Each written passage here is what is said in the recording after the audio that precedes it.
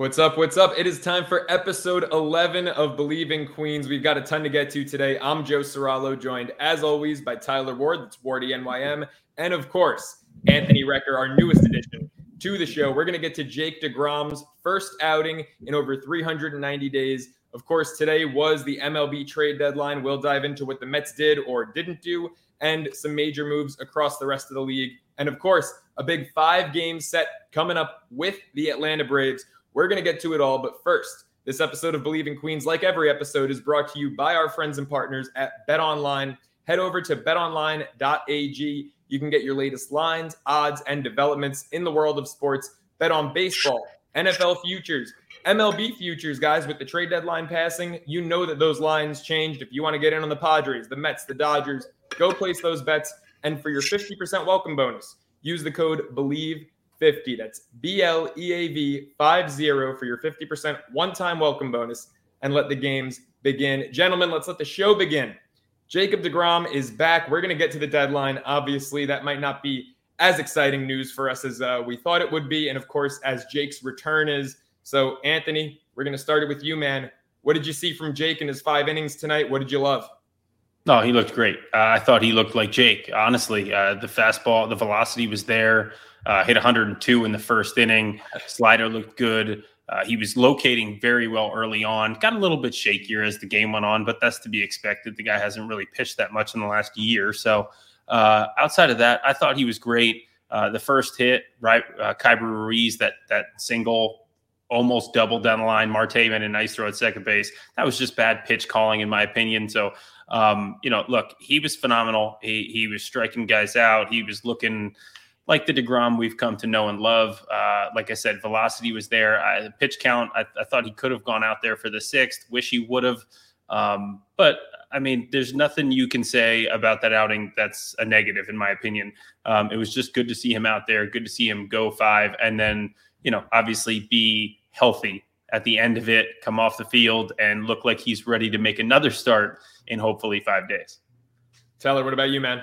Yeah, I think Rec hit the nail on the head for just the fact that a couple pitches in, he's already hitting 102. And it's funny because a lot of times when I interact with Mets fans, they're saying, Jake, you need to pump it back a little bit. We're worried that you're going to get hurt again. But I think most people should understand that for Jake, he's not pressing. This is just natural for him. He's going to consistently hit top 99, 100 without even really, yes, he's meaning to, but it's not like he's going full force right there. Like, that's just a normal part of his rhythm because of how phenomenal his arsenal is. And again, how dominant he has been as a pitcher. So if you look at a year and a half ago, right around there, the last time that Jake pitched on the mound for the Mets in a regular season game, if you would have told me that he wasn't injured throughout this entire time, I would have believed you because he looked basically the exact same. And so did the Mets offense, unfortunately, but we're not going to harp on that too much, right? I mean, it was poetic. I got to say, for a lot of things, for doom and gloom, I'm a Mets fans on social media, I completely understood why they weren't satisfied. But if there was one thing, one positive to truly take away from tonight at the time of recording this, that being deGrom's start, it is Jacob deGrom. I mean, it felt surreal to finally see him back on the mound, doing his thing, shoving 6 Ks over 5. Yes, he gave up that run, but he didn't care. And I love the fact that when Jake got in the dugout, he had no problem when Buck said, we're going to end you at 5. He's smiling, gave a hug to Nito. He's happy to be back in this Mets rotation, and so am I as a fan. And you know what? Let me be honest. As I mentioned last episode, the Burry Van Wagenen way, the best acquisition can be in-house. I truly believe that is the case here with Jacob deGrom, and the Mets are going to go as far as Jake and Max can take them. So let's get on for this ride and see where it goes. Yeah, good thing for Buck's sake. Jake's a little more mellow than Scherzer. I think if he ever tried to pull Scherzer after 5 innings and 59 pitches, Max would probably start throwing hands in the dugout. Rec, you mentioned he looked phenomenal, right? And the 4th inning, you said it didn't really worry you, didn't phase you. I feel the same way. To me, that was just a case of the adrenaline wearing off a bit. I mean, you saw him pumping 102 in the first. That's unlike Jake. I mean, all the incredible things he's done, 102 is something that we haven't seen yet. So I think that was just adrenaline his first time through the lineup. And then in the 4th, he settled down a bit, came back down to earth, but still had incredible stuff. The slider for me was really the most impressive thing. 93, 94 consistently, that sharp razor blade bite. I mean, he threw 14 of them. He had 7 swings and misses. It's like that pitch is just, it's like a video game. It's unfair. But I do want to ask you from a psychological perspective, because at the end of the day, Jake looked great. The offense didn't.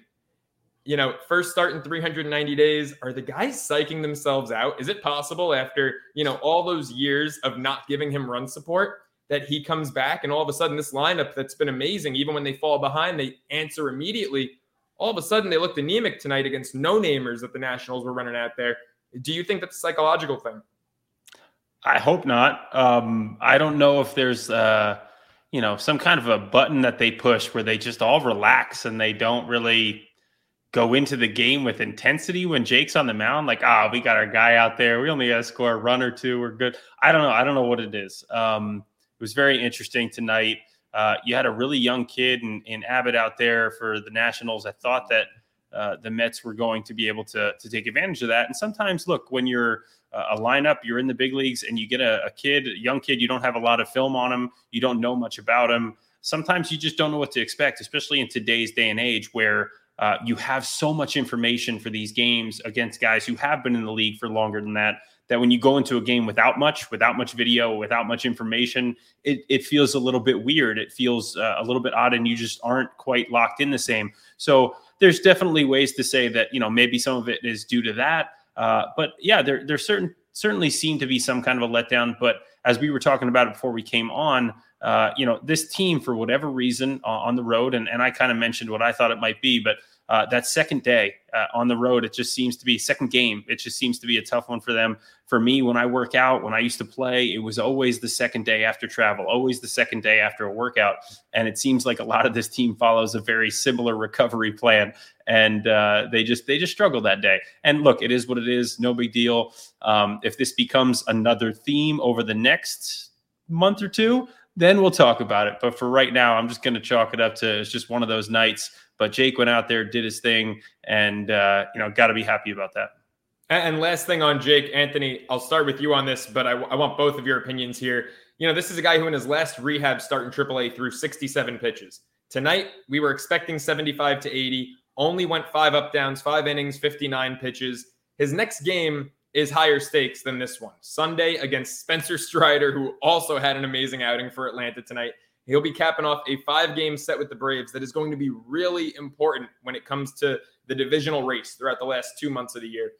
What do you think the leash is for Jake, his next outing? It'll be 6 up downs. It'll be 6 innings, and it'll be 75 to 80 pitches. I know they said that could be tonight. To be honest with you, I was expecting him to go back out there because I believe in his rehab appearance, he had gone back out for the 5th inning, just hadn't quite finished the 5th inning yet. So I expected him to kind of go out and start the 6th inning just to get that up down, even if it was just 1 out, just go out there, a couple more pitches. But I think they just really wanted to take it easy, knowing that he really did have the adrenaline going early in this game. And just to be safe on that side of, okay, a lot of wear and tear in a game like this, even though it wasn't a high stress moments and a lot of big pitches, it might be one of those times where, okay, he's going out there. He's unintentionally going probably a little bit harder than he might normally do, or at least the adrenaline spike is there. And so let's just pull back on him a little bit, let him go 5. He looked great, looked sharp, obviously started to get a little bit tired there at the end. And we saw last year when he would get a little bit tired, his mechanics would falter just a tick. And then that's when he would end up after the game, when you didn't even know something was wrong, say, oh, I felt something here, and we'd get the bad news. So it might have just been very precautionary in that sense and just making sure that they've got him for the long haul. I will say, in terms of mechanics, and this is maybe the best thing I saw today, and it's something I love to look at with Jake, his release point, that chart came out right after the game. It was identical. Every pitch, didn't matter the pitch type. If anything, maybe the curveball was a half inch above the rest of his pitches, but that's to be expected, right? I mean, his release point was spot on, so his mechanics were perfect tonight. Tyler, what do you think? Do you agree with Anthony, 6 up, down, 75 to 80, or do you think it's a high-stakes game? Maybe try to stretch him as long as you can. See, I love that Rex said how naturally it's going to be 6 innings around 75 pitches, because what that means is the expectation that Jake is going to have no problem being at that pitch count by 6, right? He's not going to get worked at all. And even against these Braves, I still love the chances for Jake to come out and go guns a-blazing on these Braves, because we know how home run happy they are. We know how swing and miss they are. I really think that Jake is going to find himself again in a situation like Rex said, upwards of 6 innings, 75 to 80 pitches. I think he's going to get there. Honestly, of course, I'm knocking on wood. I'm not trying to jinx anything, but not only that, I'm not just looking at Jake in this game, potentially a big game here for the Mets in game 5 of a 5-game matchup, as if that always happens, right? But Also, what's going to happen after Jake in this one, assuming he goes between 5 and 6 innings, because you have that big doubleheader on Saturday. You're going to see guys like a David Pierce and Trevor Williams potentially involved. What type of relievers are the Mets going to have by the time that they get to Jake here on Sunday is going to be very interesting for them, with the assumption that, again, Jake can handle 6 without a problem, upwards of 80 pitches on that count. But I also love that you mentioned the release point. And that's what Jake has been known for, and that's why he has been, again, among the best in all of MLB. He truly has been in a class of his own when he's on his game, and all goes in hand with that release point. The fact that, again, you can have that 101, 102 fastball, and then the 94, 95 hard cut slider with the same exact release point. Again, he's just an anomaly of a pitcher. It felt surreal. He feels like a video game. Let's not forget what he was doing early last year up until his ailments from swinging the bat. And then, unfortunately, his big injury that had him out for the remainder of last season. He was doing stuff Bob Gibson-esque. He was breaking records left and right. Who knows what would have happened for him if he stayed healthy. So Jake, I mean, he's locked in already. And I think that this matchup for the Braves could actually be really favorable for him, just knowing how swing and miss of a team that they are. Yeah, not only Bob Gibson-esque, he was doing stuff, Tyler, Bob Gibson hadn't done. Mm-hmm. I mean, now, given it was a half a season compared to Gibson's full 68 campaign, but don't forget what they did after that year. They lowered the pitcher's mound because of how dominant Gibson was. I mean, DeGrom was doing that. He had a 1.08 ERA. More incredibly, a .55 whip. I mean, Anthony, I know you can appreciate that, half a guy getting on base per inning. I mean, the best first half whip, and I believe, the last 120 years or whatever, the next best first half whip, you have to look at Clayton Kershaw, it was like .73. So you're talking like a 0.2 difference. That's a big difference when you're looking at the numbers DeGrom was putting up last year. Strikeout-wise, he had 150 and a half a season. I mean, he was on pace for a 300K season. It was just, what he was doing was absolutely insane. Look, he looked great tonight. And at the end of the day, if the Mets win tomorrow, or, as you're watching or listening to this in a couple hours with Bassett on the bump, I think we all would have signed up for a 5-1 road trip, right, going into this. So I'll take it. DeGrom looked great. Going to try to move on from this game and just focus on his next start against the Braves. What's up, Tyler? Oh, I just want to mention, too, that, I'll be at that game with Seabass on the bump. So naturally, if the Mets lose, you can blame this guy, the short schmuck walking around with the same hat on. But one more thing I want to add about Jake as well, and I want to ask you this, Rec, is during your time in the Mets organization and, building that relationship with DeGrom, when was, in your opinion, the first time that you noticed that Jake had something special? Was it from the jump as you met him? Or was this something that, again, over time, because the natural thing is that years ago when Jake had his worst start of his career, Terry Collins put his arm around his shoulder and then everything changed. So for you, Rec, having that experience with him, in your opinion, when did you kind of notice that Jake was really starting to be more in a class of his own and that he was going to potentially become someone that he is now today? Well, I can tell you that when I first caught him, it was AAA 2013. I went down for, 8, 9, 10 days that year. I don't even remember how long, but I was down in AAA. I got to catch Jake, and I remember talking to Frank Viola before the game, and he said, "Hey, this kid's pretty good. He knows how to spot up. You'll feel pretty good back there with him," because I had been working with big leaguers for going on 2+ years at that point, and going down to AAA. Sometimes you can get some very erratic guys and guys that kind of lose their stuff, especially in the PCL, tough league to pitch in.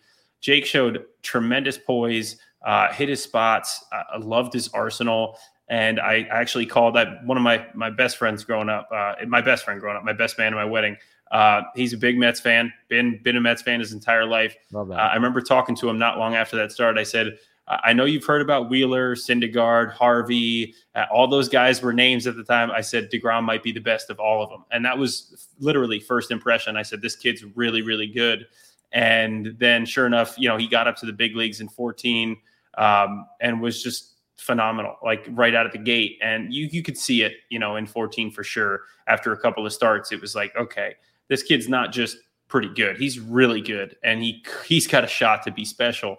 I never would have envisioned the pitcher he's become now with 102, 94 mile an hour sliders and the changeup and a .55 whip. I mean, that's crazy. I never would have envisioned that, but you could see him being, the best of that crop, and certainly a Cy Young contending type of a pitcher right out of the gate. And it really just goes to prove it wasn't just the stuff. It was also his mentality and his poise. And when you put it all together with the accomplishment and what he's gotten now physically, what he is now physically, it just becomes basically an extraordinary pitcher.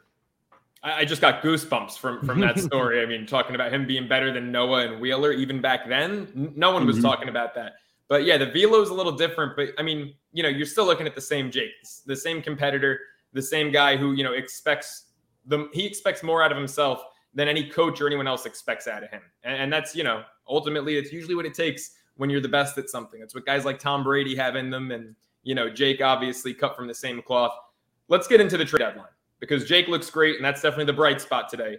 But the Mets, we were kind of waiting the past 5 days, past week for that big move, and ultimately it never came. So, Anthony, what are your thoughts on what the Mets did do? Of course, sending JD to San Fran for Darren Ruff, getting a reliever and Michael Givens from the Cubs. I think I'm a little higher on that move than you might be. So what are your thoughts on how the deadline played out? Yeah, well, I'll start with Michael Givens. Look, he's obviously had a very good year this year. And I think he's one of those guys who has the ability to strike people out. He has the ability to, come in some decent pressure situations and do a good job. But at the same time, he's always had a high walk rate, and it's no different this year. And that scares me from a reliever standpoint of a guy who could potentially come in high leverage situations. Now we talked about the potential for Tyler McGill. He will be in the bullpen later this year. David Peterson at the end of the year in the playoffs, probably a bullpen piece. Trevor May coming back tomorrow. He'll be back, actually today, I should say. He'll be back, on the roster. So all those things make a lot of sense in that maybe he won't have too many high leverage situations. But if anything goes wrong or any of those guys don't perform the way they expect them to, this could be a guy in high leverage situations. And I don't like that for my relievers. If they're the type of guys who I got to worry about him putting some guys on and then eventually giving up a bomb. So that's a tough one for me. And it's also, look, his secondary pitch is basically his changeup. His changeup is kind of his go-to secondary. And when you have a guy like that, that's a contact pitch a lot of the time. So that's a tough one for me. I like his stuff. I like his makeup. I think he could be good, but I'm not going to trust him in big spots until I see it consistently for a while, at least that he's not going to walk the yard. Now, Darren Ruff, I know this guy. I know him really well. In fact, our kids went to the same preschool in Arizona, so I got to talk to him then. That was when he was playing over in Asia, and I mean, it's just an awesome guy, awesome individual. I got to play against him, of course, when he was a Philly, so I got to know him a little bit then. And just a really good human being. Love the fact that he has had such success that he has had in the last few years with the Giants.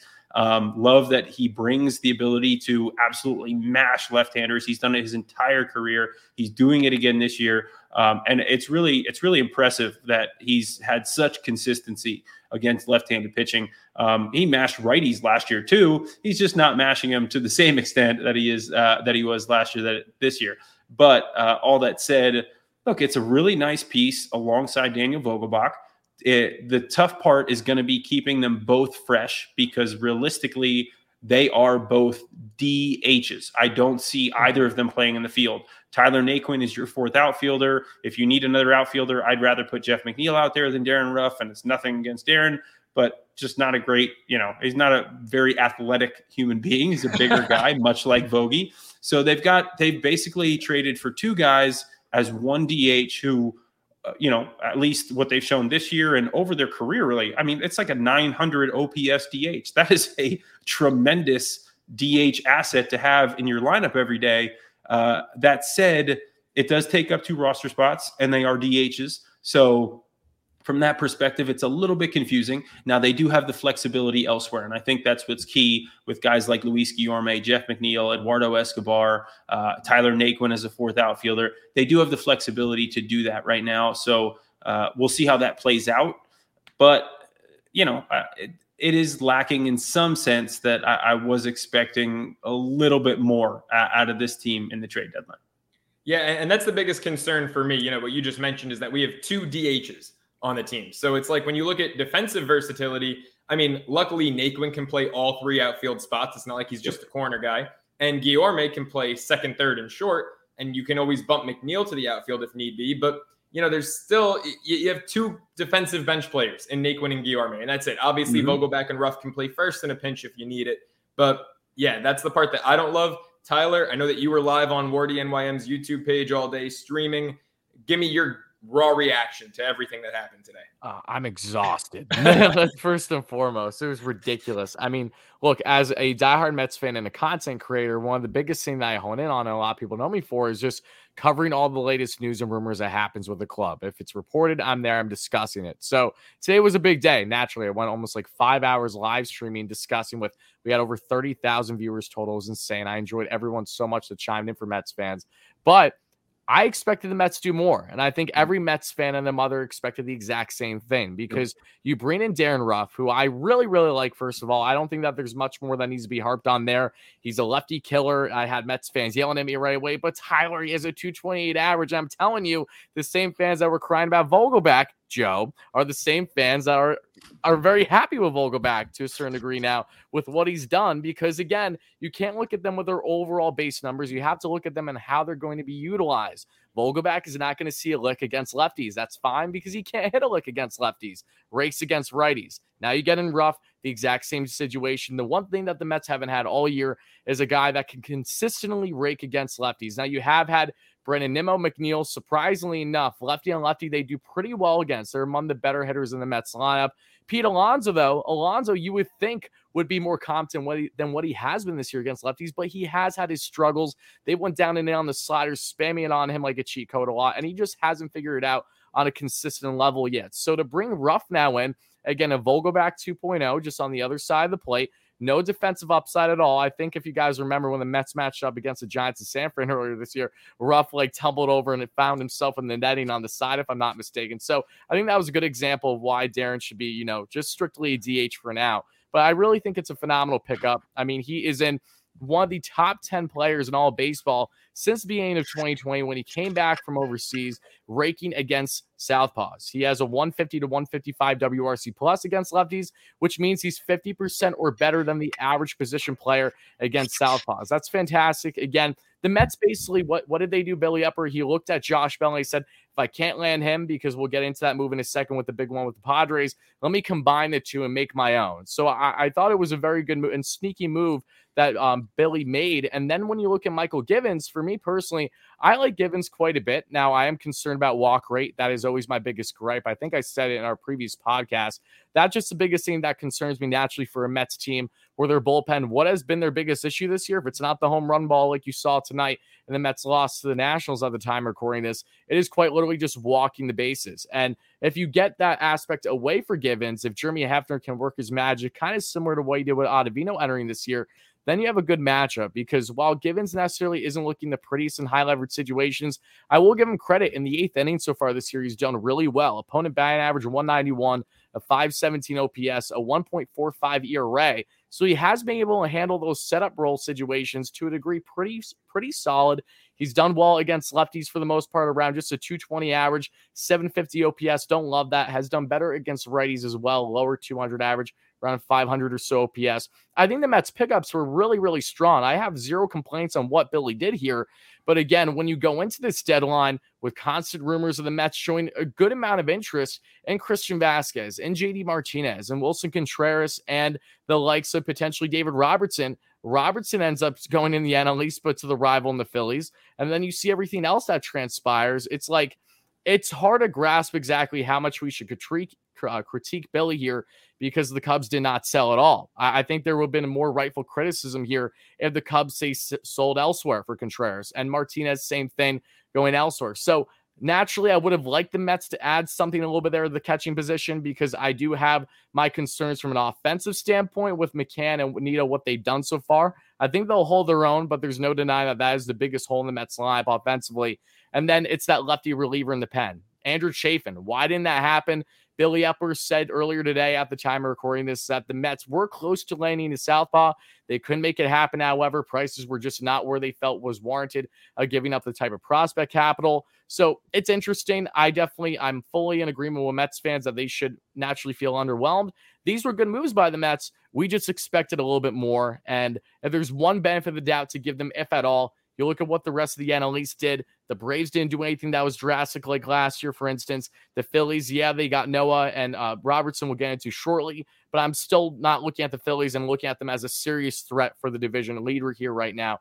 And then other than the Padres, the Dodgers didn't do anything that wowed me other than getting Joey Gallo. So overall, I think the Mets kind of weighed not just what they had opportunity-wise, but also weighing what their opponents, what is going to be their biggest matchups this year in the NL down the stretch and come playoff time, which all cultivated to their decision-making. So I'm underwhelmed. I like their moves, but I really feel like they could have done more at minimum by landing, say, an Andrew Chafin or a similar southpaw type. So, Joe, what's your opinions on these moves? Do you agree with us, or, are you on the completely different type of wavelength? Let me hear it. Yeah, man. I mean, look, I like Michael Givens. I like that him and Buck have a good rapport and have good chemistry. I think he doesn't have blow you away wow stuff, but I think that he's just a good pitcher. And, Anthony, I think the three of us were texting earlier today, and I said something about how, in today's big leagues, there's a lot of throwers. There's not necessarily a lot of pitchers. And I think that Michael Givens is just a good, tough pitcher. Like I said, doesn't have the best stuff, but can hit his spots, can locate, and can work his way out of high leverage situations. So I like that move.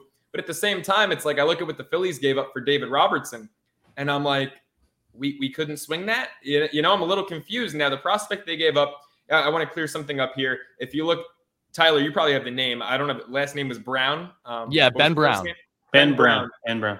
Yep. Thank you both. He was ranked the Phillies' 26th best prospect coming into the year. Now, a lot of people look at that and say, what, the Mets couldn't top it? He currently was ranked the Phillies' 7th best prospect coming into today. So a lot's changed as the years progressed, but still, it's like the Mets have pitchers in that 10 to 15 range. You're telling me that we couldn't send a Jose Butto or a Cal Ziegler? Now, maybe the Mets didn't want to, but I would have sent one of those guys with maybe Dom Smith to Chicago, because don't forget, at the end of the day, the Mets sent J.D. Davis to San Fran in that package for Darren Ruff, but Dom Smith is still a Met, and there's no room for him on this roster. We already have two backup first basemen, I should say, in Vogie and Ruff, who are going to be DHs. We don't have room for a fourth first baseman on this roster. So Dom's probably going to spend the rest of the year in AAA. I don't see how his trade value, even though he's had a bad year, gets any better down with Syracuse than it already was. So it's kind of baffling to me that we couldn't put Dom and, a pitcher ranked 10 to 20th in our system together for either a David Robertson or a Chafin, or, even as a last resort, a Mantiply, just because, I don't trust our current lefty bullpen situation. Peterson, I think, like you mentioned, Rec, will be a viable bullpen option from the left side later in the year, but he's not there right now. And then Zapucki, who we also sent to San Francisco, reports were saying he looked great in the bullpen down in the minors, that he was even touching 97 when he was only coming out for an inning.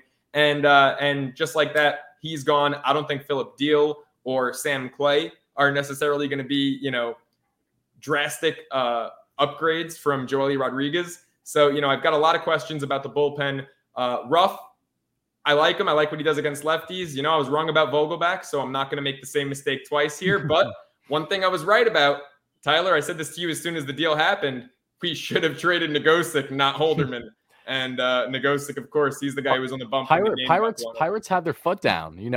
Billy said it best. They were determined to get Colin. Like, the Mets didn't want to give him up. No Mets fan wanted to see him gone. I love Colin. Speaking of him, he actually just got called up by the Pirates today, as a matter of fact. So we'll see what he does at the big league level for them.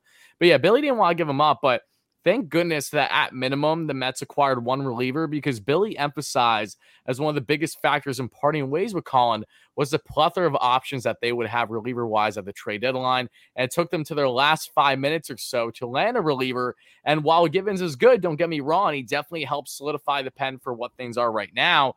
It's still, again, everything about this just was underwhelming. This is the second straight year now under Steve Cohen where different circumstances. Last year, the Mets went out, overpaid, did a desperate move. They got a big name in Baez and Trevor Williams. However, they didn't do enough around that, and that ended up being their demise down the stretch, along with their injuries and their offensive inconsistencies. This year, the Mets did not have the same pressure on them. Completely aware of that. When you're roughly 30 games above 500, I don't understand how you can have the same pressure like you did last year by front office. So Steve took a step back more than what he did in his first year getting involved. Let Billy, let everyone else involved, Ben Zosmer, etc., do what they had to do. But you come out of this now, and you really just have to wonder down the stretch for the Mets, how is the bullpen going to pan out? For one, because you have Trevor May again returning today. You have David Pearson, Tyler McGill, that I think have the utmost potential to thrive in the bullpen, but that's still a question mark. Again, these are experiments now that the Mets have to lean towards down the stretch to see what is going to work with them. So for me as a fan, I'm just a little taken back by the amount of question marks Billy Epler and the Mets were willing to handle and are really doing a safe bet on for their sake, when in reality there were safe bets out there externally that would not have cost you an arm and a leg. Now, David Robertson is an interesting one too. I look at the Cubs situation, and you have to wonder how long did the Mets have this back and forth with the Cubs, just waiting to see who would blink. And the Cubs looked like that they, overdid things with their hand because they didn't part with him or Hap, that being Contreras, and happened. Same thing with Boston to an extent. So I don't know exactly how much blame I can give when looking at the bigger picture of the players. But again, when you look at the pieces, that one more reliever, I mean, Billy's saying that, the Mets did not necessarily believe that was worth going after. You can never have enough pitching depth. So I would rightfully counter that and say, why not just add someone else? Even if you want to get a man supply that hasn't done as well as of late, I still think that that's more security than the current southpaws you have. I'm taking Joe Mansupply in every day of the week over Joely Rodriguez right now. I'm sorry.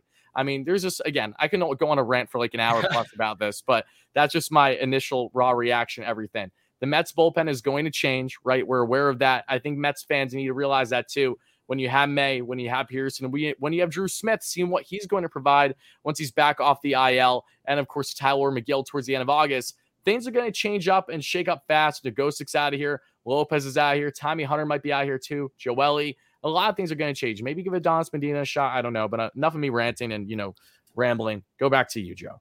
Yeah, it's just what concerns me. And Anthony, I want to ask you how much it concerns you, is that we are banking on so many what ifs now with the bullpen. It's, Trevor May comes back from the IL. Will he be peak Trevor May?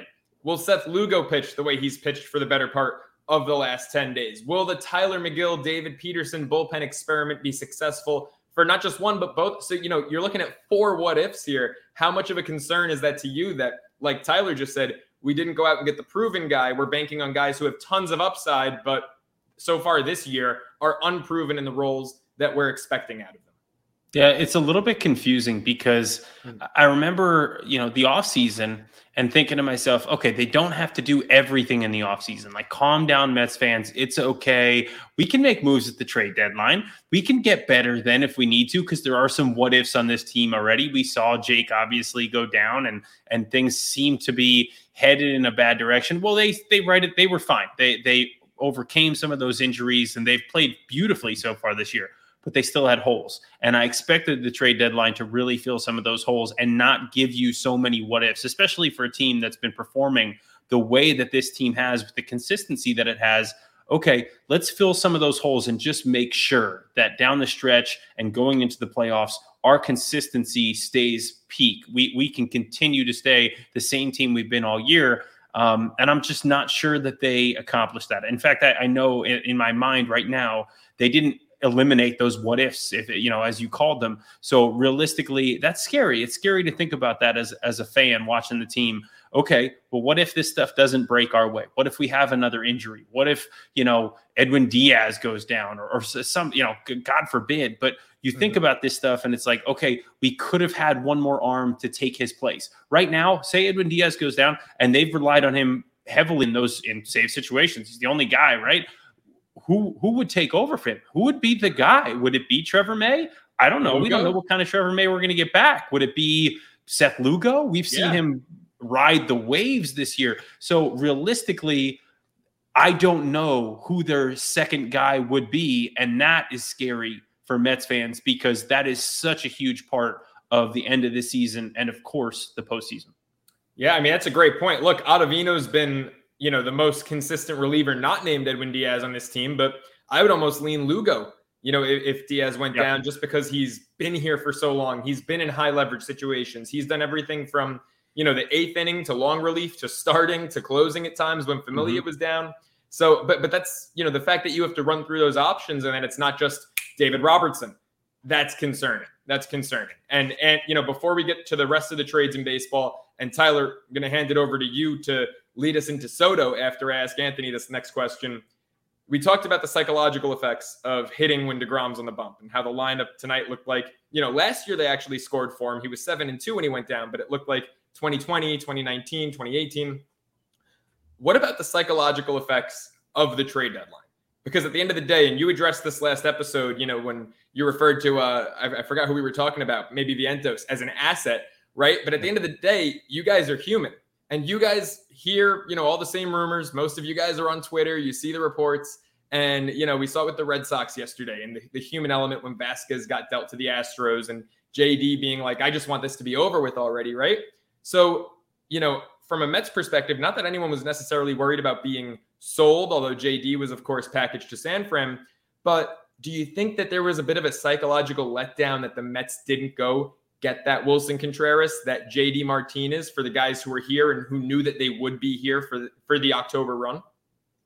I don't think so. Just because, look, I can't put myself into this clubhouse, but I can put myself into other clubhouses that I've been a part of, and we never felt like we needed something. Now, when we got something, that was great. 2015, bright new shiny toys, Yoenis Cespedes, Kelly Johnson, Juan Uribe, Tyler Clippard, Addison Reed. You can go on and on. It was like Christmas, woo! And it was confidence building because it was like, okay, our front office believes in us. We're going to go for this. But we were a team that was hovering, 10 games above 500. We hadn't taken off yet. We hadn't found our stride because offensively we weren't the team that we became down that stretch. That was the piece we needed. We got it and we took off, and that gave us confidence just knowing that the front office had the confidence in us to go and do that.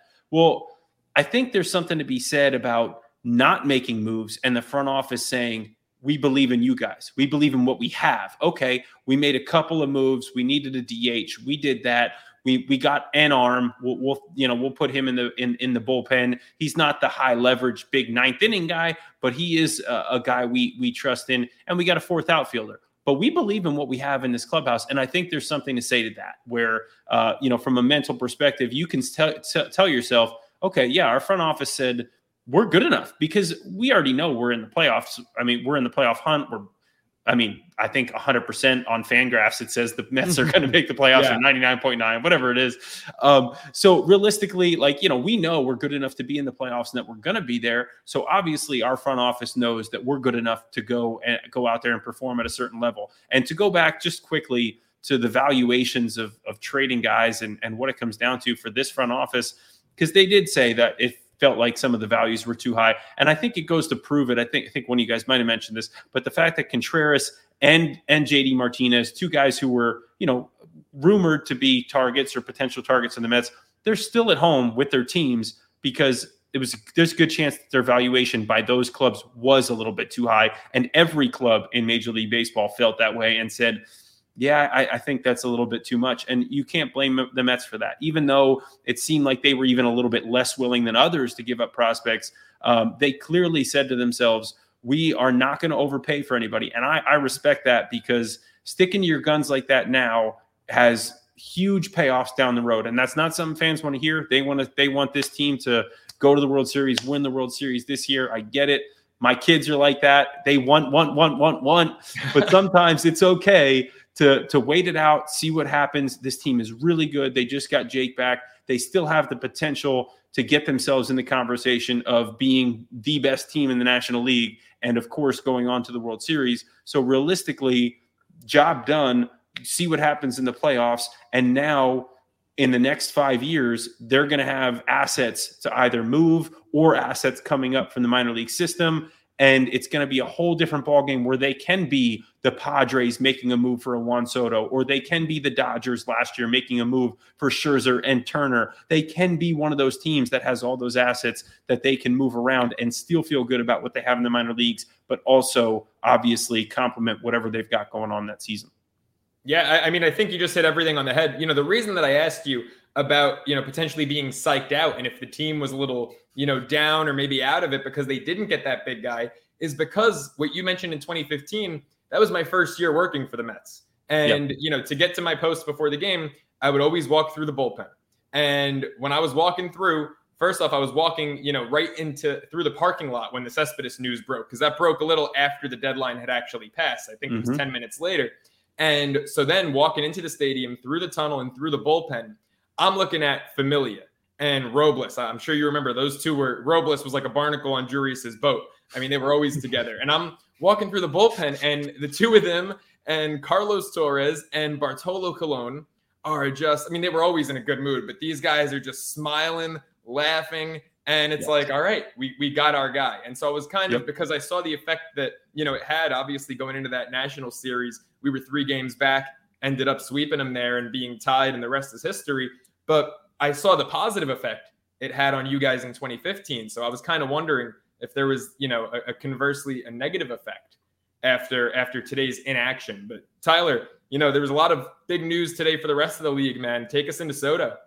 Yeah, well, I received a text around 8:30 a.m. Eastern today from someone that I know that's very connected. And he said, all right, I'll tell you something. Don't tell anyone yet. SoDo's a lock to San Diego. I'm like, okay, all right. And rest assured, less than a half hour later, the first official report came out that, yes, SoDo's looking like he's going to go to San Diego. So, I mean, this felt like something that looked like it had a strong possibility for a while. The Padres, the Cardinals, the Dodgers. There was that natural concern where, is this going to be deja vu from last year's trade deadline, right? Preller thinks he has Scherzer, but no, the veto, and he ends up going to the Dodgers, right?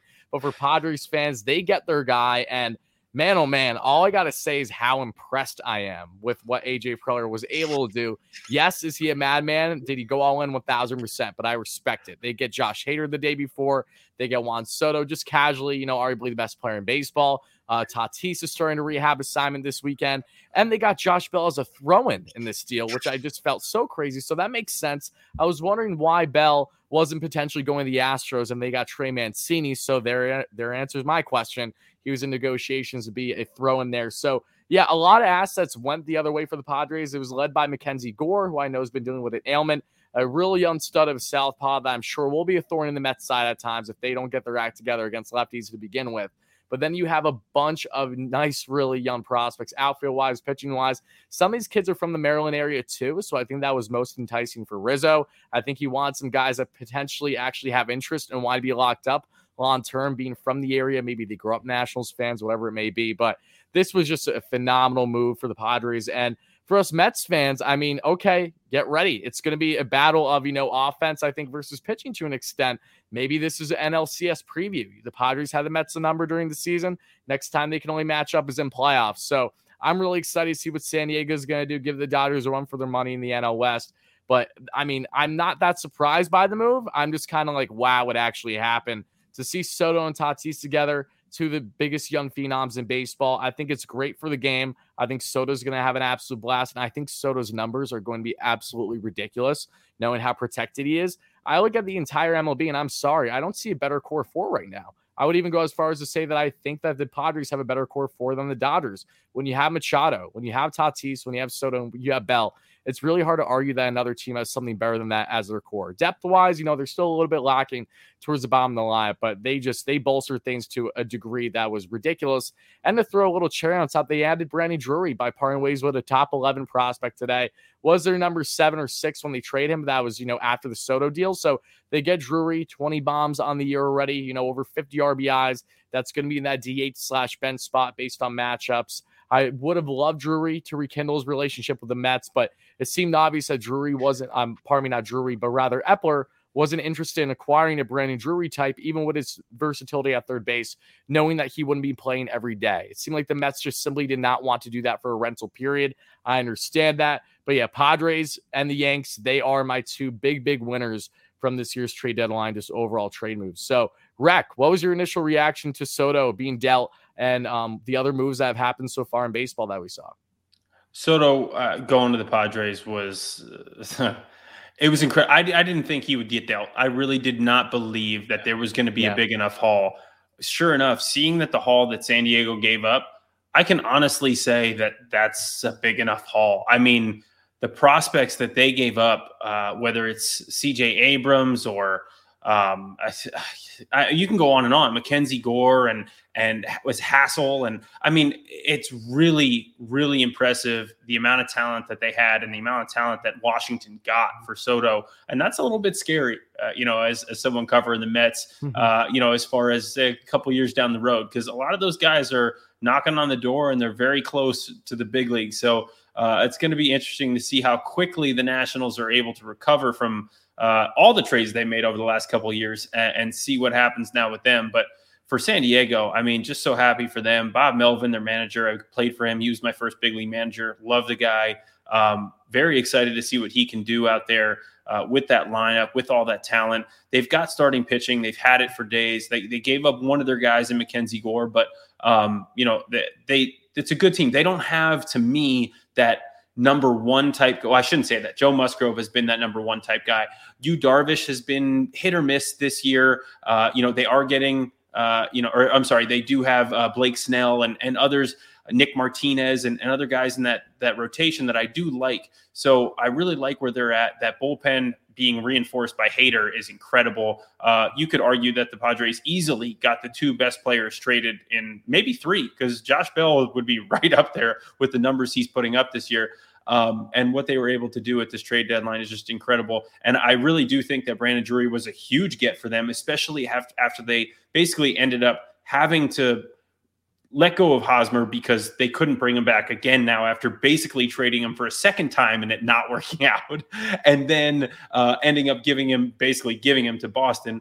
But then they end up having to include Voit in that deal, to the Nationals. So it's like, okay, wow, you just lost out on two bats. But then they bring Brandon Drury in. That was a huge get for them. Really lengthen that lineup. I think they're an extremely athletic team. They have a lot of versatility. They're going to be able to move pieces around. But realistically, that lineup, like you said, that top four, top five, that'll rival anything in baseball right now. And that's really impressive to say, considering what we were saying about that team just a week ago. Okay, Machado, and then what? What are you gonna do for me? And they've really done a nice job of giving themselves an opportunity.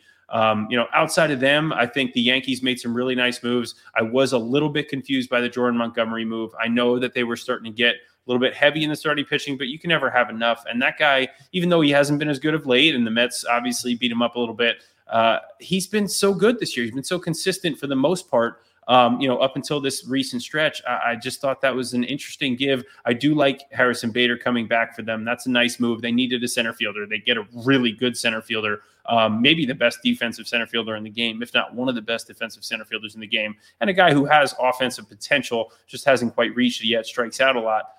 So I love what they did. There are some other moves around the game, though. You talk about the Jays getting a Whit Merrifield. I mean, I didn't see that coming at all. Didn't even hear his name. That was like the final minute. The guy's not vaccinated. It just got thrown in there. What? Who? I mean, what went the other way? Do we? I don't think it was anything notable that went to Kansas City. Okay, it wasn't a big prospect. And Whit Merrifield is one of those guys who comes in and is a leader in the clubhouse. That team needed some, veteran leadership, guys who are kind of hard-nosed. They have a lot of young guys. They had one guy on the position player on their entire roster over the age of 30. Yep. Now you bring in a Whit Merrifield with all of his experience, everything he's been through. He's been in Kansas City now for plenty of years. Been through the good times and obviously a lot of the bad. So really nice to see him end up over there and getting a chance to, make the playoffs potentially for the first time with that Toronto team now. They're looking pretty good. I thought they could have used some more starting pitching. They weren't quite able to get that done. I thought the moves, in division with the Phillies and Braves, I like what those teams did. They certainly got better, but I wouldn't say they made any, grand additions that are going to scare me as a Met fan. So it really does come down to that San Diego team and the Yankees, I think, as far as adding talent that I really feel like can really push them over the top. I mean, Frankie Montas he's a number two. I mean, he really is a legitimate number two behind Garrett Cole, and you put him in there and hope Severino can pitch to a level that, he has in the past. And then, of course, you've got Jameson Taillon, who's been up and down, bad start today. But he can go out there and give you some good innings. Nestor Cortez has been pretty great for them most of the year. He's had a couple of hiccups, but for the most part, he's been very good.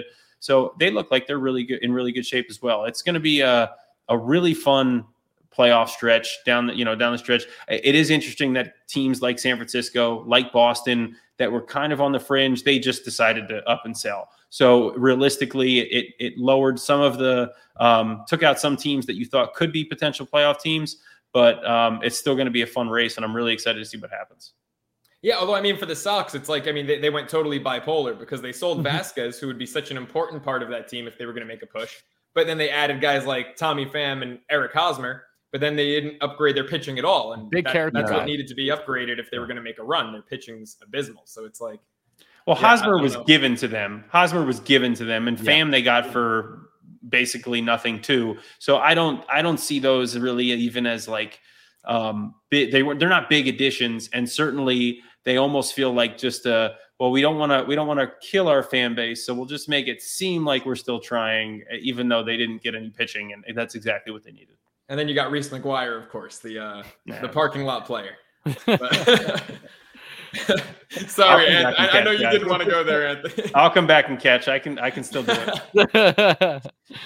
Amazing. Let's talk. Wait, Joe. I'm sorry. Before we go forward, I just want to ask everyone's opinions here, especially with you, Rec, about seeing now Noah and Zach Wheeler. They're back together in Philly, and naturally, I'm not someone that is overly concerned as a Mets fan with how they match up with the Phillies down the stretch. However, it's just so nuts to me. Again, if you would have told me as a 2015 diehard New York Mets fan that these two would be in a Phillies uniform, I would have had a heart attack on sight. So thankfully, time has definitely progressed since then. But for you guys, what's your reaction? It's for me, at least, it's just a little nuts because Wheeler was someone who truly felt like he would not have left Queens if Steve Cohen bought the team a year earlier. Unfortunately for the Mets case, that just did not happen. But now you see Thor as well, who left. He got swayed by the front office of the Angels you saw there because the Mets had nothing. They didn't have Billy Epler. They didn't have Buck Showalter. Goes out to L.A. Now he's already back in the NL East after, kind of looking like he was ducking the Mets in that Anaheim series. If you know, you know. But I'm very interested to see how Noah's going to do down the stretch of Philly's uniform. And I'm really curious to see what your guys' opinions are on that. Yeah, I think for me, I'm interested to see how he does. I'm interested to see how he reacts to. He's going to pitch against the Mets now. There's going to be at least a matchup or two, so that'll be fun to see. I think the Phillies. Look, I'm not going to say they made great moves because I don't know what you're going to get in Noah Syndergaard. He's been very Jekyll and Hyde so far this year. He's had some great starts. He's had some very, very poor starts. I do like the addition of Brandon Marsh. I like the fact that they finally have a center fielder. David Robertson is a nice add for them. It's an interesting team because they should be getting Bryce Harper back sometime in the next, 3-4 weeks or so. He took the cast off. He's going to be starting to, get ramping up pretty soon. He should be back certainly by September. So that team starts to take a different shape with him back in the lineup, with the additions that they made. If Noah can come through and if Robertson is good in the back and that back end of that bullpen can continue to pitch the way that they have, it's going to be interesting. I'm not saying they're going to make a run at the division. They're too far out right now, but I still think they can cause some damage in the NL, especially with teams like the Cardinals not really doing a ton to shore up their pitching. I know they got Jordan Montgomery, but they still needed an ace. They needed that frontline guy. You heard a little bit about Carlos Rodon. Would he actually get traded? I didn't think he would, and sure enough, he didn't. But he would have made a ton of sense for the St. Louis Cardinals just with their need and needing that frontline guy. That could have put them over the top. But realistically, I think the Phillies have a really good shot at. I hadn't said it until now, but this is the first time I'm going to say it. I think they have a really good shot at making the playoffs. And if they do, with their starting rotation, with Wheeler, with Nola, who the Mets have hit well against, pretty much statistically in their history against him. But I think, and Gibson, and then potentially Syndergaard, if he's good, if he can, if he's still pitching, then I don't know what his pitch limit is, if he has an innings limit or anything like that. But I think they're a more dangerous team than people give them credit for because that bullpen has been better. And if they get Harper back, that's an MVP level guy. The way Hoskins has been swinging it, the way Alec Boehm's been swinging it, that team looks a little bit more dangerous. It's going to be interesting to see. It makes the NL just a lot more competitive than it had been shaping up to be because realistically, it looked like there was 4 teams. Now it looks like there could be 6 because I was taking San Diego semi-seriously.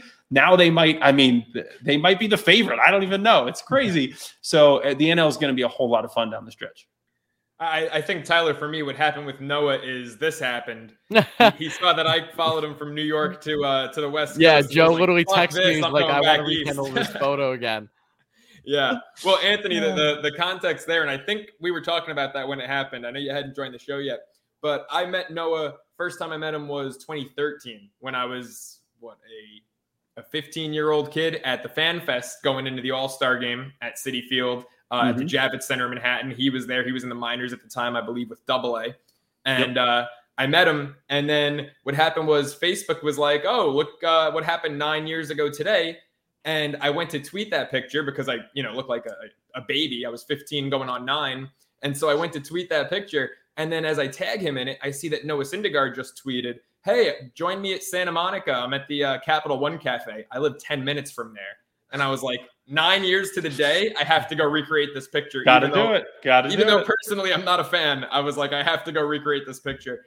I gotta say, I expect a little more personality out of the guy, considering who he is on Twitter. Meeting him in person, again, obviously I was starstruck when I was 15, but now as an adult, just like chatting it up with him, I was like, wow, a little disappointed. Also, people in California, there was no line. It's unreal. Like, I just walked in and he was standing there alone, and I just went right up to him and I was like, is this, like in New York, there'd be, 3-4 blocks wrapped around of people. Out here, it was just like he was only there for an hour and there was no line at all. Crazy. It was insane. But yeah, that move doesn't really. It's a different market. It's a different market. Yeah, man, totally. Especially when you're dealing with an Angel in Los Angeles. I mean, maybe if it was Kershaw, there'd be, people there, but different. It's wild, man. But as far as him being a Philly, doesn't really scare me all that much. I mean, I'm dying to face him personally, like for the Mets. I was supposed to see him on Sunday Night Baseball. Obviously, we all know what happened there. That didn't pan out. Is he going to match up next weekend? I mean, if it's Friday, I know we're getting Scherzer, Tyler. You and I are going to be there Friday the 12th. That's the Scherzer. Goal. Yeah. So Scherzer, Syndergaard, that'll make for some Friday night sparks in those black unis. But it's going to depend on where they slot him in. But how about the fact that they also DFA'd Familia, which is kind of funny because it all comes together there. How about that? I was thinking Joe's heart right now. I love Drew. So I mentioned that when I was working there, I'd walk through the bullpen every day, and Familia, like, it got to the point where we would talk every single day. So he was definitely the guy I talked to the most personally. I love it, but he's just not having a good year. I don't know. And he's been really bad of late. Really bad of late. So yeah, I mean, but I do, and will forever have a soft spot for Jurius. That's for certain. But yeah, Syndergaard, that move doesn't scare me. If anything, Brandon Marsh, I think that was a very underrated move. Kind of weird that they didn't happen together. 2 separate trades between the Phillies and the Angels today. But Marsh is a guy who took the Mets deep a couple times. I saw him, had a front row seat to a 450-foot bomb off McGill in that Friday night Mets-Angels game. We were talking about it before we started recording a little bit. I think if he shortens up his stroke a dash, he's going to be really dangerous because he's got gap-to-gap power. His swing is just a little long, and he's got a pretty good glove, and he's fast as hell on top of it. So I think he's a pretty good player, Anthony. I don't know how much of him you've seen, but what are your initial thoughts on that deal?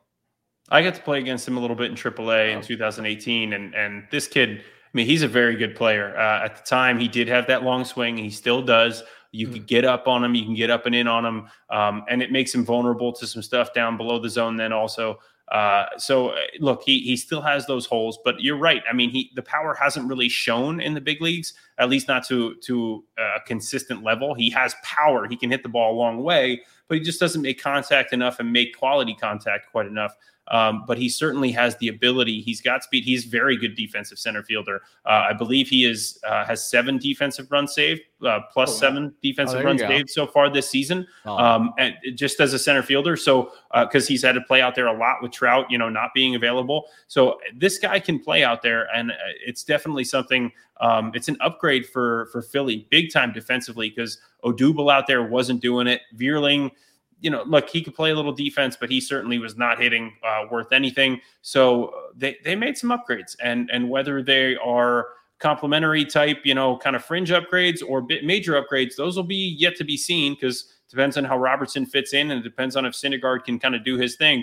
But Marsh, I do agree. I think that's a sneaky good ad and a good ad for Philly. But again, like you said, it doesn't really scare me as a Mets fan. I think this New York Mets team, is still a better and more quality team than that Philly team is. When Bryce comes back, it is going to be fun. Those are going to be, if there's some matchups there in September, those are going to be fun matchups. Whether Alvarado, comes in from the bullpen throwing 100 at the Mets hitters or what, it'll be interesting to see. But I do really like those matchups are going to be fun for sure. Yeah, look, it's good for baseball when those two teams are good, right? Because Mets Phillies is not far off from Yankees Red Sox, especially as of late, in recent years. And so if both of those teams are in playoff position, I was doing some radio hits yesterday, And I said it on ESPN State College out in Pennsylvania. I said, the NL East is going to have 3 playoff teams. And I'm really confident in that.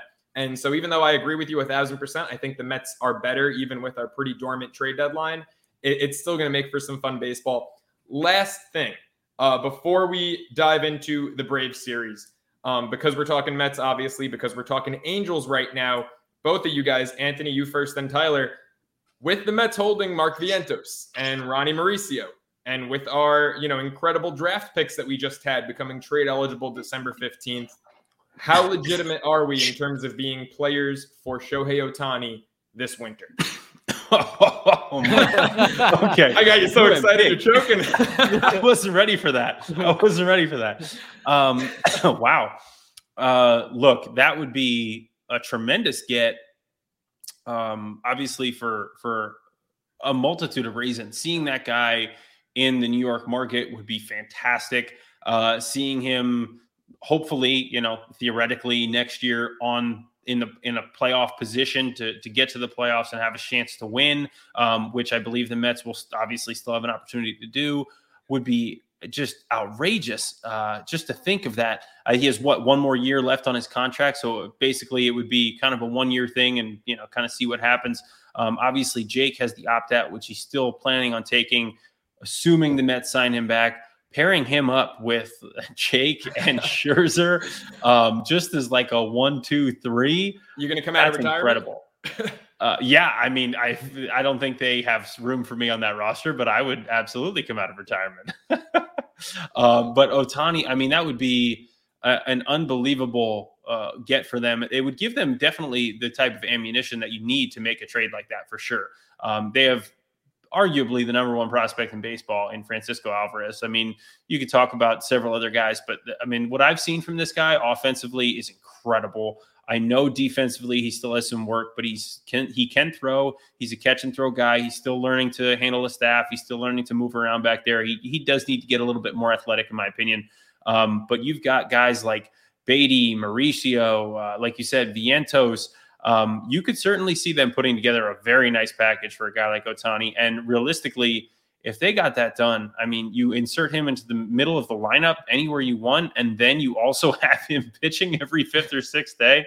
I couldn't even imagine what that would be like, as a Met fan.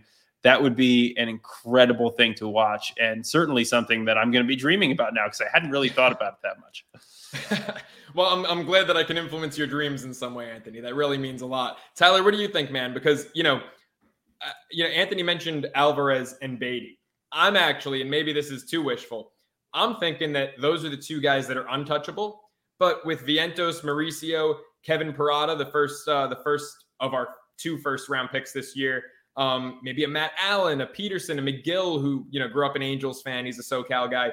I'm thinking that, for 1 year of Ohtani, I just rattled off 6 names that don't include Alvarez or Beatty that I think could get the job done. See, I think there's 2 sides of the coin when evaluating Ohtani and the potential here. There's, side A, which is Billy Epler, who spent multiple years scouting Ohtani, leading up to him, of course, arriving with the Angels during Epler's time as GM there. But then you have the other side of the coin, and it's the obvious notion that Artie Moreno, one of the biggest schmucks of owners in baseball, I will come out and say, I do not care if I get backlash, is someone that, of course, was against Steve Cohen becoming owner in New York. 2, does still have his hands involved in decisions that the Angels make. Actually had a lot of deals that he helped intervene with on Billy Epler and push him to the side in Billy's first tenure as a GM in LA. I have natural concerns with the Mets trying to do something like that with the Angels because, 1, I don't know where currently the Angels and, say, Epler stands on doing a potential deal with each other to that magnitude. How would Marino feel about it? Because, again, everything goes through Artie. Unless he has a change of heart because the Mets just throw him every prospect known to man. I don't love that. I really don't. That's the biggest thing. I'm almost under the notion that as much as I would love Ohtani, it might be the safest route to just wait until he hits the free agent market. He's made it abundantly clear he's not re-signing with them unless they go on a miracle run next year. And if I'm going to go on a limb, I'm going to say that's probably not going to happen at this juncture. He's going to be free agent in the 2024 offseason. I would love Ohtani on the Mets, and he is 1,000% a generational talent that you give up an arm and a leg and everything else imaginable for. 100%. He's in that Juan Soto tier, even with being older than Soto. When you are Babe Ruth, but on steroids, yes, I want you on the New York Mets 1,000%. He thrived in this market. However, I just think when you look at all the other aspects of Artie Moreno, how he operates with the Angels, unless things change on that front itself, I feel like the Mets still may have themselves in a better position once he's a free agent. Because when you look at this upcoming offseason, you're not just going to potentially have Ohtani available. There are going to be other assets available out there, both the free agent and trade market. And there's one thing that the Mets are going to benefit most from, obviously, by not parting with any top prospects. It will be this offseason. They will dive in regardless on what they do. Either they're, a first-round exit that they are in playoffs, or if they go on a deep run and have the shiny trophy, they're still going to make prominent acquisitions in this upcoming offseason. So it's going to be very interesting to see what they do. Again, I love Shohei. The thought of him, I can't go any further there without just actually going crazy thinking about it. But keep it in your pants, Tyler. Yeah, I will try my best. But for right now, let's just keep things as is. Let's focus about the fact that we're not even 24 hours removed from the trade deadline and get into the remainder of the season. Yeah, well, let's not also forget. Sorry, Joe. No. Let's not also forget, if you do make a move like that, 4 or 5 type prospects for a guy like Shohei Ohtani for 1 year, there's more risk involved in a guy like Shohei Ohtani than others. Because if something goes out, if he takes a swing similar to what Jake did last year, all of a sudden he's not just down as a hitter, he could be down as a pitcher too. You don't know. You might lose him both ways. And then what? You just gave up all those prospects for what you thought was going to be a guy who could impact you on both sides of the ball, and now you're getting nothing. So that's one thing that you got to be very wary of when you talk about a guy like that. You want to think about the positives, and I did, and that was my first reaction. But as Tyler was talking there, I was thinking to myself, well, wait a minute. What if he gets hurt and he can't do either of those things? What's going to happen? Because then you just mortgaged part of your future for nothing, for 1 year of nothing. And that could be a really tough pill to swallow. So that goes along with what Tyler was saying about potentially just waiting at least until free agency, because then which we've seen with the Mets, it's just money after that. And they don't mind spending some money and maybe, forfeiting a season of Ohtani if they can get him back later, and they have him on a longer term deal.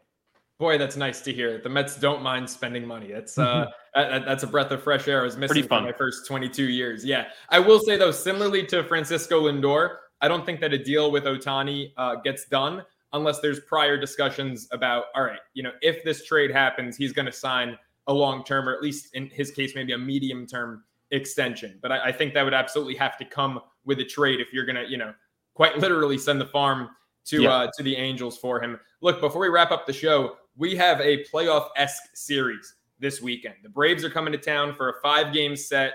I'd say a rare 5-game set, but this year with the late start to the season, there's been quite a few of them. The pitching matchups in this series. I mean, it's like you look at the guys the Braves are running out there. Unfortunately, the one guy we missed, and he's been pretty good for Atlanta, but the Mets own him, is Charlie Morton. So when you look at Thursday, you got Kyle Wright versus Cookie, who's been, I said in July, should be the NL pitcher of the month, had a sub-1 ERA. Friday, you've got Ian Anderson, who, despite having an ERA of 5 on the season, has a really good record and also dominates the Mets. Current Mets hitters just 8 for 61 off Anderson. That's a $130 average. He's going up against Taijuan Walker, who had an all-star caliber first half. Saturday, you've got Max squared, Scherzer versus Fried, and then nothing official for game 2 of the doubleheader, but my gut's telling me it's Odorizzi versus a combination of David Peterson and Trevor Williams. And then Sunday, Spencer Strider versus Jacob deGrom. 2 guys who, of course, started the year in the minors and have been absolutely sensational ever since. Anthony, looking at this series, man, playoff atmosphere, playoff vibe to it. What's the biggest thing you're looking for? I think for me, it's just knowing that you're going to get the best of both of these teams. You've got the Braves coming to town. They're still playing great baseball, even though the Mets, kind of took it to them. What was that, a week ago, 2 weeks ago when they played last? But I think this Braves team and this Mets team, both playing good baseball right now. It's just going to be a lot of fun to watch these two duke it out, knowing what's on the line. And realistically, I think this division, if the Mets are going to win it, they don't need to come out here and sweep the series. They don't need to come out and take, I know they have 9 games with the Braves over the next couple of weeks. So they don't need to come out here and win all 9 of those games. They just need to come out and kind of split, because realistically, the Braves have a much tougher set in September, and that's going to be a harder schedule for them. So it's really on the Braves to come out if they're wanting, or if they feel like they are potentially division winners to come out here and really establish their dominance. So to me, it's going to come down to, can the Mets offense kind of impose their will again on this Braves pitching staff, make them work, get into that bullpen, and see what happens from there. Because in a 5-game set, we used to talk about this all the time in Oakland. Every time we come into a series, get into the bullpen, beat the crap out of the bullpen, and then that team moves on to their next series, and now they basically are down a man or two because they don't have as many guys, or they're tired, they've thrown a lot of innings, and that makes them weaker throughout the rest of the season. So your division opponents, that's how you end up winning the division long term. Well, the Mets can do serious damage in this 5-game set because the Braves have guys that don't necessarily go that deep into games. Although Strider went 6 2/3 today, he's very liable to go 100 pitches in 5 innings and be out of there. Ian Anderson hasn't been good this year, even though he's been great against the Mets in his career. You can get him out in 3-4 innings. And if they're able to do that to some of those guys, that becomes a completely different series. You get into that bullpen, you wear them down. Their new shiny toy, Raisel Iglesias, he hasn't looked all that great all year for the most part. It'd be interesting to see what he looks like. Really get into that bullpen, wear them down, and then that'll affect them for that next series when the Mets play them for another 4, not that far down the road. That, to me, that's the biggest thing. This offense doing what they did last time, really working those Brave starters and just getting into that bullpen. I'm really looking forward to see what they're able to do. Are they able to score runs? Are they able to, just really make those guys work the way that they were last time? And then ultimately, look, if they win 3 out of 2, fantastic. But I'm not really worried about that as much as I am just wearing that team down, that Braves team down. Absolutely. Tyler, man, what do you have to add to that? I have to add, I'm excited to see how the new Mets are going to do now in this rivalry. Daniel Vogelbach, I think he's going to get a lot of playing time in this matchup for one. I think he's going to do really well. He's a guy that grinds out at bats so well. You think that the Mets already have enough, the McCann, the Nimmos, and the Cannas of the world. No, they add Vogelbach. He might be upwards of 300 pounds, but this guy's a phenomenal at the plate. I love Bubba. But then you have Darren Ruff. I think him matching up against Max Fried is going to be exciting too. He's finally going to be put to the test early here for the Mets against a big southpaw in this rivalry. So I'm looking at the new guys. I'm even looking at Tyler Naquin. He's probably going to get a good amount of playing time in this one. A 5-game set. Mark Hanna at most is going to start in 3 of these games. It's all going to be indicative on matchup. But Buck loves his versatility. That's where it's going to come in key. Mets' depth in this series should be the biggest X factor, if not truly one of them, along with some great pitching that they hopefully get from their entirety of the rotation. And then Spencer Strider versus Jacob deGrom, as we previously discussed a little bit. That's going to be an awesome matchup. I cannot wait. Look, the Mets did well against Strider last time, as they did against Fried. And then, the Kyle Wright is the interesting one for me as well, just because the Mets haven't really seen him too much. But when I look at evaluating all these matchups, Jake Odorizzi too. He's a guy that gives up the long ball. Try to knock off a couple off of him. And overall, I'm not just looking at this series as a 5-game set. I'm looking at this again as 5 of 9, because the Mets match up against the Braves 9 times in a 2-week span. For me personally, biasly as a Mets fan, I truly hope that they can come out and make a statement by winning upwards of 6 out of these 9 games. Maybe that's a tall task. We'll soon find out. But especially at home in Citi Field, I'm really happy that the 5-game set is in fact in Queens. It's going to be a playoff atmosphere every single game from Thursday all the way to Sunday. And again, I cannot emphasize this enough. I really think the Mets' depth is going to be unbelievably crucial and key to help them with their success in these 5 games. Yeah, look, Tyler, I'm with you. 6 wins would be great. 9 wins would be great, obviously. But I'm really looking at this like, go win 5 out of 9, because, we're not the desperate team. We're not the team chasing them. We're the team that's got the 3-game lead, I believe 2.5, but I always look at the loss column. We're up 3 in the loss column. That's right. Loss column. Yeah, exactly, man. It's, I don't get into the half-game stuff. It's how many more losses or how fewer losses do you have? And so we got a 3-game lead in that respect, and, place slightly above 500, take 5 out of 9 here. You're in really, really good shape. And the key to doing that, Anthony, it's exactly what you said, and it's exactly what they did the last time they played the Braves. It's knock starters out, get into the bullpen. Tyler, when we did that show previewing the Mets-Braves series, I had said, try to knock these guys out early, because the Mets have been doing that all year, whether they're scoring or not. Nimmo is starting games with 10-pitch ABs. It's a beautiful thing to see. And Tyler, you kind of went opposite of me and said, well, the Braves have the best bullpen in baseball.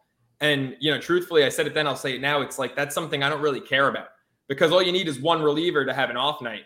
And, a whole inning can be blown open. And then you get a guy rushing to get ready, come in the game. He's not fully warmed up. So, knock Strider out, knock Fried out.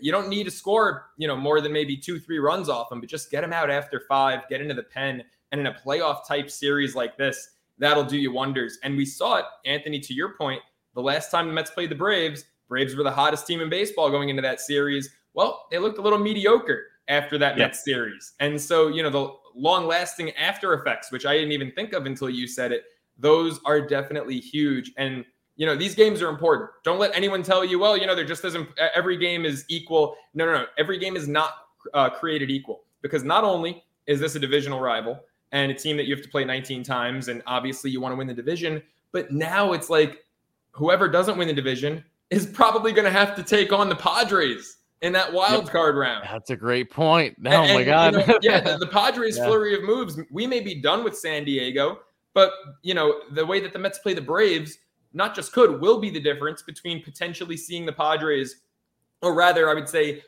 being guaranteed to see the Padres in that 4-5 matchup versus potentially seeing them in the NLCS. It's funny. I want to stay put with this 2 seed. I want to keep winning games and stay put with this 2 seed, because if you're the 1 seed, you're getting the winner of San Diego, Atlanta, most likely.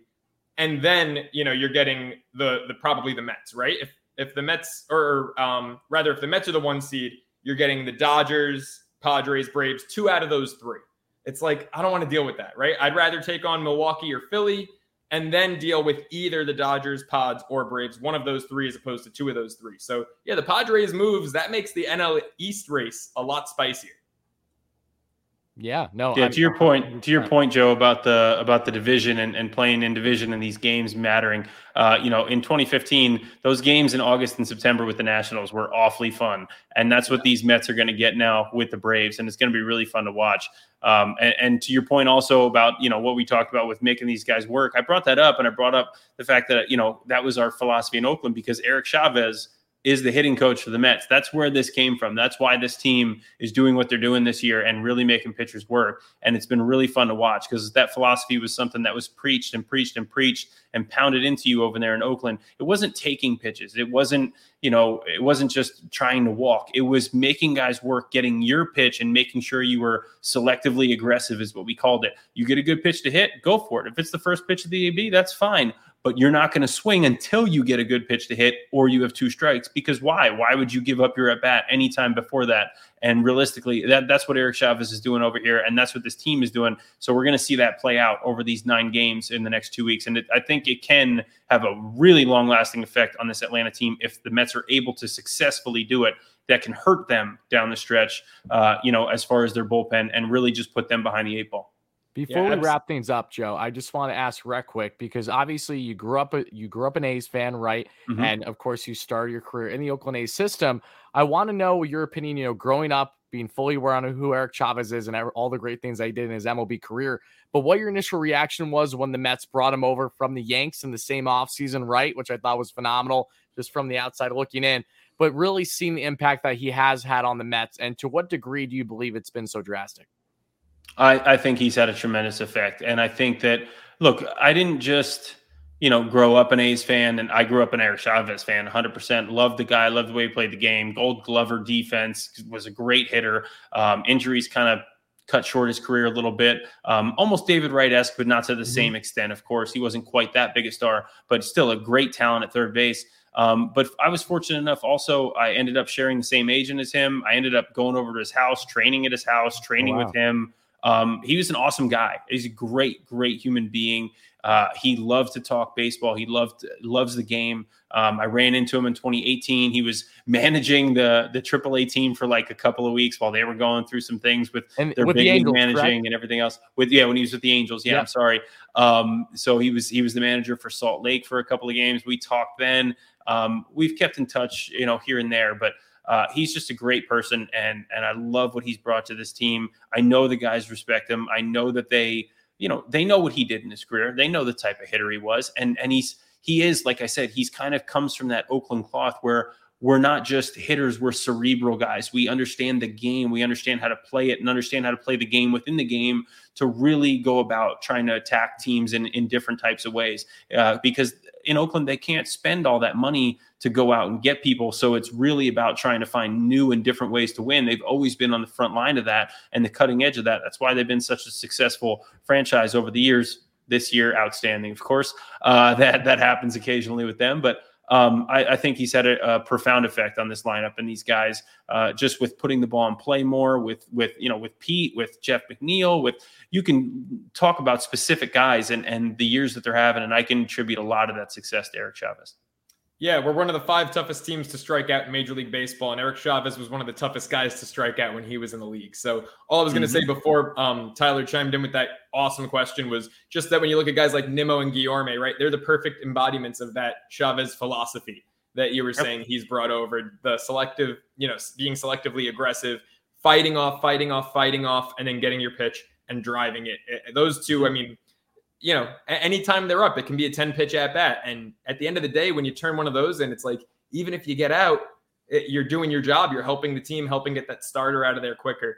So, it's just not every at-bat is necessarily quote-unquote successful, but a lot of productive at-bats on this team. Gents, this has been our longest episode yet. A lot to talk about today with the deadline, with deGrom, of course, and a huge series coming up. Our next episode, we're going to take a bit of a break here because we went back-to-back so quickly, Sunday to Tuesday. Our next episode will be after the Braves series. So before we go, any closing remarks from either one of you?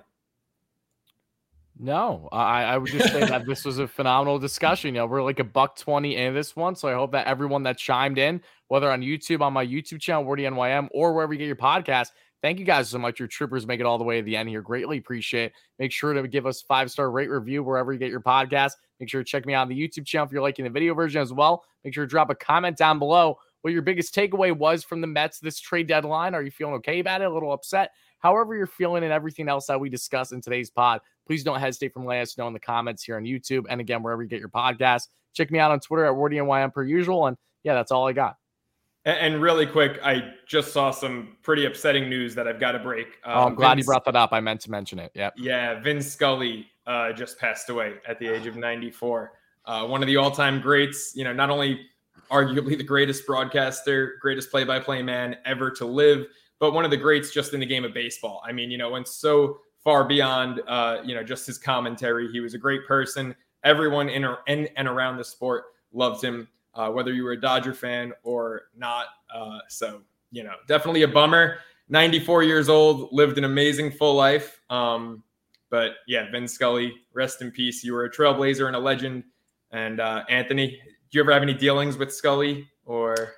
Yeah, I mean, I got to meet him, of course, out in LA. Tremendous, like you said, tremendous human being. I know a lot about what he's done in the community out there. He is just an awesome figure out there in LA through Justin Turner. I've talked to him a little bit about it. Justin's done a lot of stuff out there in LA, but Vin was a big part of what inspired him to do some of those things and just the life that guy lived and everything he's seen in the game, and been a part of with that Dodgers organization.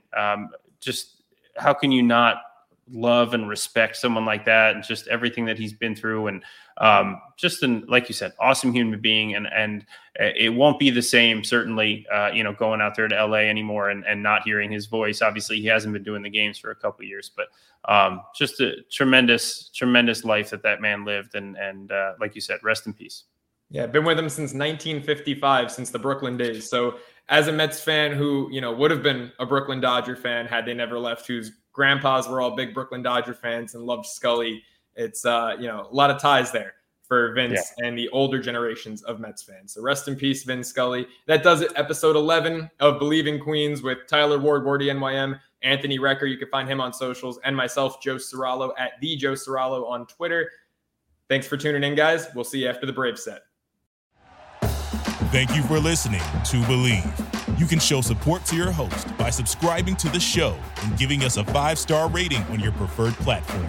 Check us out at Believe.com and search for BLEAV on YouTube.